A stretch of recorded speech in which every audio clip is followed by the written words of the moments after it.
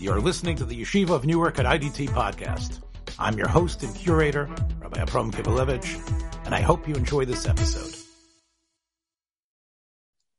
40 years of this is Emeritus Rex with Rabbi Reuven Yoshua Pupko of Beth Israel, Beth Aaron, getting that out of my mouth properly, Beth Israel, Beth Aaron, sort of a little bit of a lisp there, in Côte St. Luc, Montreal, in other words, for the people who aren't familiar, and our big neighbor to the north, Canada. I want to know, let's get to the heart of the matter right now.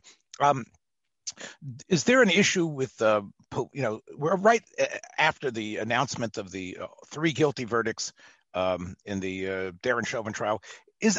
Are there police issues in Canada as well? Are you hearing about police issues like we have here? Listen, wherever there are police, and there are always issues. There's, again, nothing that would compare at all to what's been going on in the States the last couple of years. When I say what's been going on the last couple of years, I don't mean it just started the last couple of years, but the profile of this issue that it has in the States the last couple of years. There's nothing like that here. However, there was a story about a month ago in Montreal with an inappropriate arrest of a black civilian and mistreatment. There are stories, absolutely, but again, there's much less gun violence here. One of the distinctions between the U.S. and pretty much everywhere else in the Western world is of course, gun violence, and you don't have that here, and you don't have the frequency of confrontations between police and civilians. Also, obviously, in a culture where you don't have that many guns around, police are less wary of who they're approaching when they pull someone over in a traffic stop, or even when they're called to a crime scene, because again, the ubiquitous presence of firearms in the U.S. create a certain fear in law enforcement that the people that are confronting may have the ability to kill them. You don't have that in Canada, but you still have problems with racial minorities and confrontations with the police. Some of it might, so much of a police encounter is, of course, a state of mind. There's body language and how you're at it. And if you are agitated based on what you hear happening south of the border, I would assume that would have a ripple effect. So where you had it not been for the whole, the George Floyd scenario, it could be that a lot of these incidents that are occurring perhaps in Canada would also be considered minor, but they are now. It's almost like everything is rolled up into everything. So right. Listen, what was that first case in Missouri outside of St. Louis? The one where hands up, don't shoot. What was the name of that fellow who was killed? Ferguson? Yes, in Ferguson. Michael Brown. Right, Michael Brown and Ferguson. So there are a lot of different stories out there. I mean, that Michael Ferguson case was investigated by the locals and by the federal Department of Justice. And both investigations concluded that it was a clean shoot. Yes, he was reaching for the officer's gun, and yet he became a symbol of police violence against blacks, which was certainly inappropriate. The case of Derek Chauvin is very different. George Floyd, for everyone to see on the body cam, or actually it wasn't body cam footage. It was the footage. It was someone from a cell phone. Yeah, bystander on a cell phone. Then there was body cam footage earlier in the encounter. But it was clear that the use of force was excessive. But it's also clear, even in the George Floyd case, that had he not resisted, he would be alive. That doesn't mean Derek Chauvin was right. Derek Chauvin deserved to be in prison and deserves to be convicted. But it's also absolutely accurate to say that had he not vigorously resisted, right, as the footage demonstrates, the back of the police car, he would be alive today. Yeah, look, I don't know. I'm not a lawyer. I just paid for my son to go to law school. But I think second-degree murder was a pretty, that would mean intent to kill. The only questionable charge where it may be interpreted incorrectly about reckless disregard has to be a group, not an individual. But that there's a case about to be adjudicated anyway in Missouri in a month or so that's going to clarify that. But there's no question that the use of force was excessive. 100%. That But was he? Is he a individual murder? The question is, did he intend to murder this person? Did he intend to kill this probably person? not. He intended to inflict bodily harm, and the result was death, and therefore that's a criminal act, and therefore The question is whether that's called second-degree murder or not. right. That I That's don't know. these illegal nuances in how you But do. none of those nuances could ever be brought out, I think, in the environment where it was happening. I'm not saying that George. Someone told me recently, just a couple of minutes ago, before we started recording, that people are already wanting to make Derek Chauvin a hero. A hero, not despicable. Yes, an abject murderer.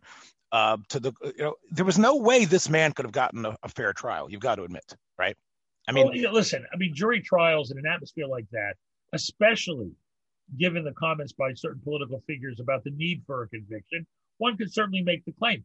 Also, the relatively brief period of jury deliberation kind of would lead an appeals court to possibly say that the jury had been intimidated. Also, the defense did ask for the jury to be sequestered, especially that last weekend when the state had already announced a civil settlement with the Ford family, implying an assumption of guilt.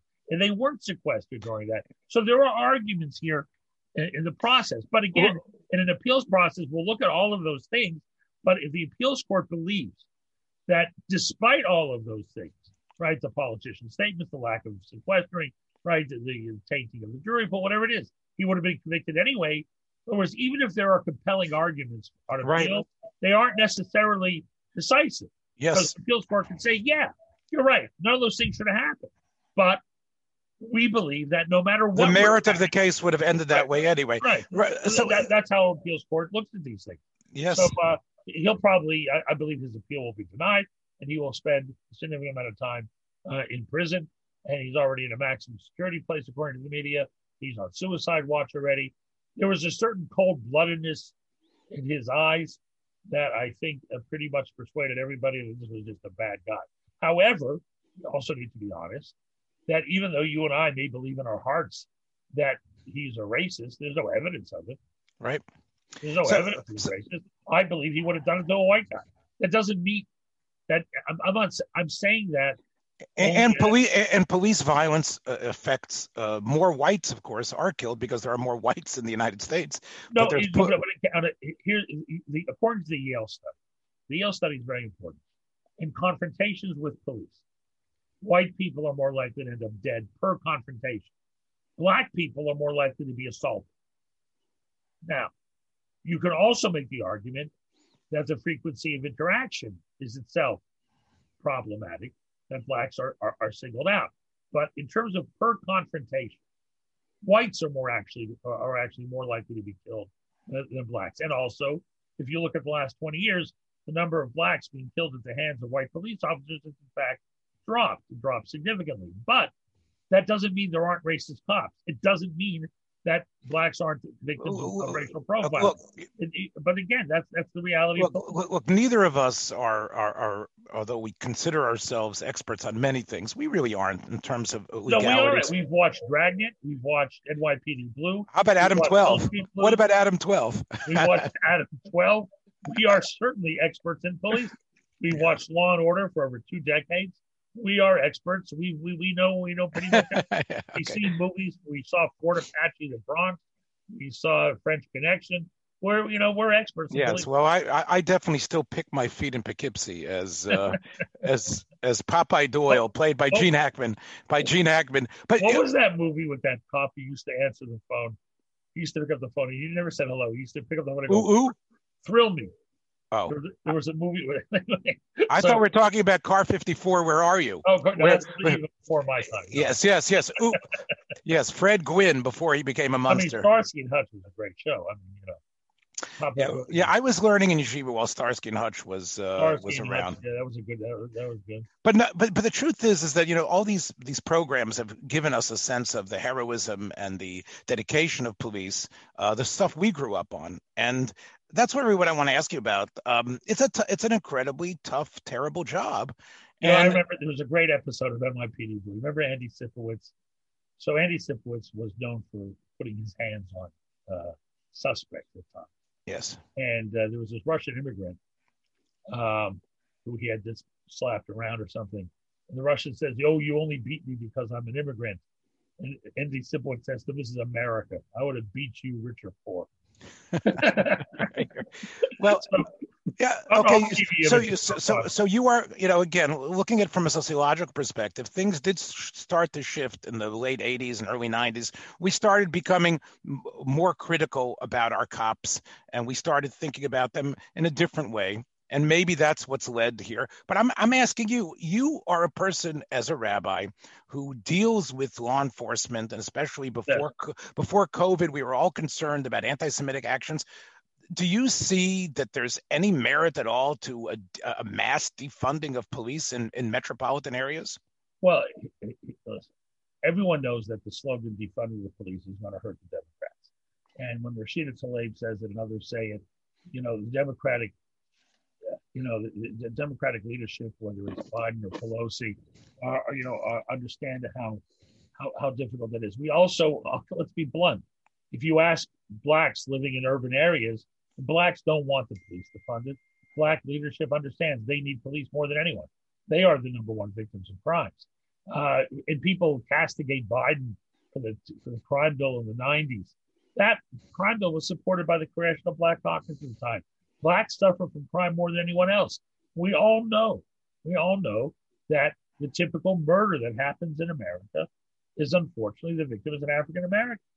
We know that, and that's a tragic reality. And black leadership understands the desperate need for police in their neighborhoods and get better police. Listen, the quality of police officers is like any group of people. There's some wonderful cops and there's some that aren't perfect. But generally speaking, these are people who want to serve the community.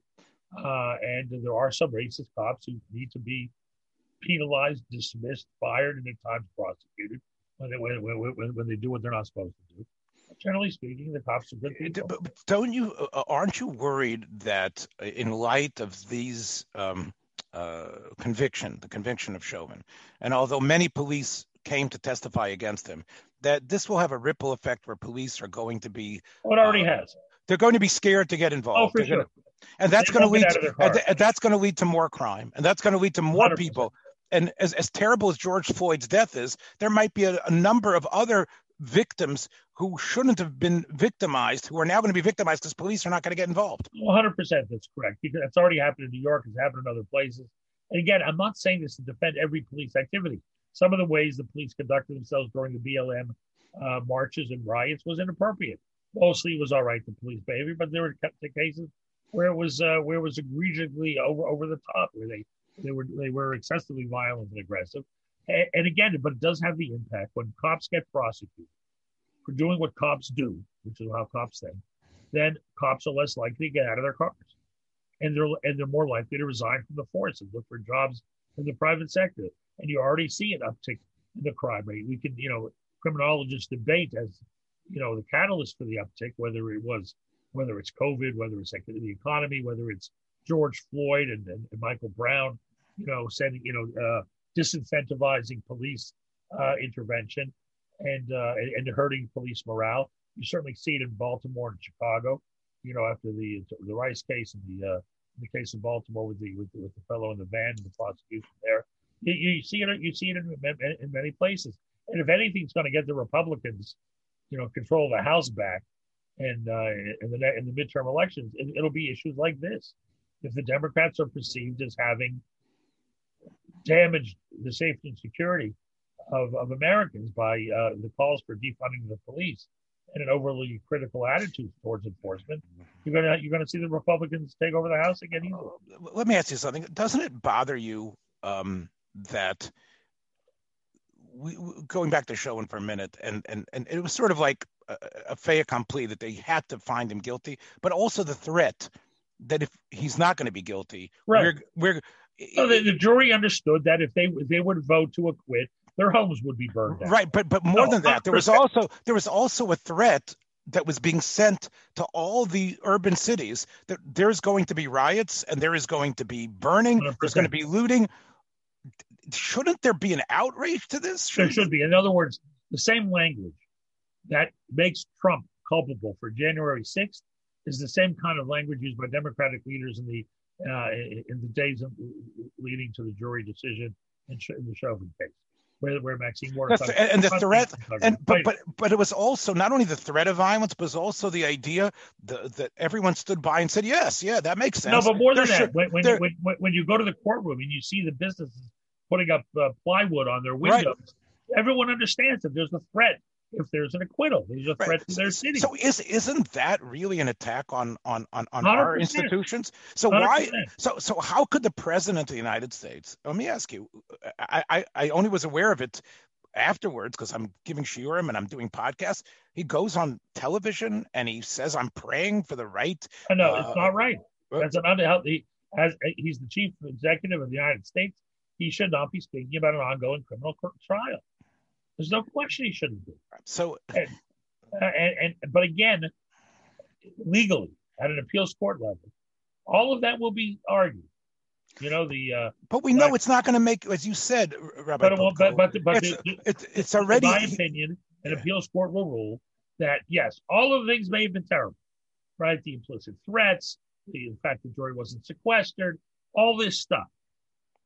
The appeals court will say, yeah, well, that's very important. But the reality is the evidence against Chauvin was so overwhelming that no matter what the jury heard, didn't hear, knew, didn't know, they would have convicted anyway. Yeah, I guess what I was trying to get at, why aren't there should be there we some voices should be willing to be raised to say, as terrible as assaults against African Americans are, the institutions of the United States or of law and order also need to be held as something sacrosanct that can't just be threatened because we don't like what's happening. There is a way to change the system, and it doesn't come from... But here's the problem.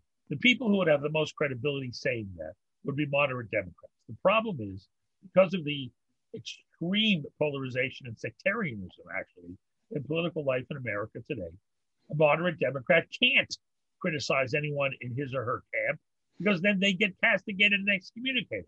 So, and I know there are moderate Democrats who would certainly be as troubled by, Biden's comments as would anyone else, but they can't say it because it's all or nothing, black and white. My team's always right, your team is always wrong. And not only is my team always right, your team always wrong. My team is good, your team is evil. And because of the polarization, moderates in both camps are cowered into silence on a whole host of issues. You saw it in the Republican response to Trump. You saw it in the Democratic response to Black Lives Matter. People are cowered into silence because they don't want to be disparaged by the people in their own political camp. Would you say that the police force that, for example, is patrolling Montreal? Do you think that it matters to them what's happening here? Do you think that they are? They watch it, absolutely. I know they do. Yeah, and they feel a sense of a kindred spirit with all police officers. Oh, sure. Even though it's in the United States. No, but I believe most police officers, 99%, looked at Chauvin and said, "That's a bad guy. Let's get rid of him." Yeah, I think that is the case. I think most police felt that that he was. Well, so are you going to speak about this in the synagogue? Are you going to talk about this? The only part of this story that's relevant for, directly relevant, all of it's relevant, but directly touched on Jewish matters and on Jewish common life is the idea that as Jews, we do have a responsibility to protect the unprotected. There's no question. And we also have to speak up for justice. But again, Jews need a society where law and order is respected. And also, given the threat to our institutions, we need good relations with the police. So no matter what we would want to say, it has to be seen through the prism of, yes, those are my values, but where do my interests lie right now? Because we need police cooperation. We need the police to actually, drive by our synagogues. Well, Keith Ellison said that this is not justice. This is accountability, but we are still very far from justice. Do you believe that it helps us to echo those type of comments, to say that we are that the society is still very much unjust? I mean, it's one thing to say. No, first of all, I fundamentally disagree with those who describe America as systemically racist. I fundamentally disagree with those who describe police forces as being systemically racist. There are racist elements in America and in police, but America is not systemically racist. Canada is not systemically racist. I don't believe that. I believe that blacks have made extraordinary progress in the last 50 years since the Civil Rights Act and before. And I don't believe we live in an era of Jim Crow. I don't believe that at all. I reject that completely. And I believe critical race theory is wrong. It hurts America. It hurts, it creates a malaise in the American self-consciousness about who they are and their place in the world. And it's a lie. It's also a lie and a fiction. I don't believe it. I don't believe it, and it should be rejected. But I also know how difficult it is for a Jewish leader to say that out loud. Right. And you're lucky that you're only saying this on the Yeshiva of Newark podcast, right, where you're hoping you're only going to get 50 to 75 or 100 downloads. Right. But if you're going to get, like when we started this enterprise, where sometimes we're getting 300, 400, 500 downloads, maybe you'd be a little bit scared of putting this out there. I wasn't aware of the numbers. but it's as you say, this is, we know it to be true, and yet we can't say it. This is, I happen to believe that America is probably the least racist country in the world, and the fact is that, and we know that we know it from you're not permitted to say it, but the inequitable results of certain life. Let me put it nicely. All right, the fact that blacks are poorer or more likely to be criminals is not about racism. It's not. Or I should let me put it this way. It's not only about racism. Right? Black choices happen to play a role. Right. But I would probably just argue back that those choices that might have been made in the 20th or 21st century have some relevance to the fact that how blacks came to the United States. In other words, I didn't say that it was the determining factor. I'm saying that there has been, because of the slavery history, we never really came after the Civil War to a real racial equality type of mentality. The reality is, if you look at the statistics on poverty and education, you erase race from it. You put in factors like education and single parenting. There's no disparity between whites and blacks. It's about life choices. And before the Civil Rights Act and before the Great Society programs in the 60s, single parenthood in the black community just is the same numbers as the white community. Fact is, many of the programs, well-meaning programs, well thought out programs, had unintended negative consequences on choices. It triggered, it incentivized bad decisions, and let's call it what it is, a welfare mentality, right? And black men are redundant and everything else. Now, that's not to say there isn't racism. Redlining, clearly racist. The longer sentences giving to crack cocaine rather than powdered cocaine, clearly animated by the racism. However, generally speaking, poverty and education and all of these factors play a significant role, and blacks have choices to make, and the pathology of the black community is not simply the result of racism. It has to do with the decisions made by the black community and black family. Well, I guess we should wrap this up here. Just, we talk about things from a Jewish perspective, and it's interesting that the idea of policing and imprisonment is really found very innocuously in the Torah, right? We find, we sometimes sequester a person to find out if the person is going to die. There are situations where over and above a person can be imprisoned, but this is really something which is really not part of our biblical mentality. The idea of mass imprisonment, and the only prison mentioned in Torah is Yosef, if I remember correctly. Well, what we what did they? The coach should put him in the Mishnah, right? And the Psukim and Parshas Mishpatim speak about putting someone who has possibly murdered someone, and right. So we do have an idea of, and of course the poskim have spoken about how we can extend this idea and how important it is, but it is something that we don't have the usual tools. And I think when we talk about Shotrim, when we talk about people who are there to enforce Torah law, and to try, the Rambam speaks about, we're not talking about people with guns. We're talking about people who says, stay away from that married woman. In other words, the shotrim go around or they try to make sure that the din that the judge has ruled is going to be followed. But the idea of actually arming these people to a point that if they don't follow it, they are immediately arrested. And that is something that we don't really have that type of precedent for. And I think because of that, Rabbi Pupko, a lot of what we say isn't built on the same sort of solid material that we have for other types. I agree. We don't really have, we don't have literature. So, thanks for joining us for another episode from the Yeshiva of Newark at IDT Podcast. Be sure to subscribe on your favorite podcast app so you don't miss a single episode.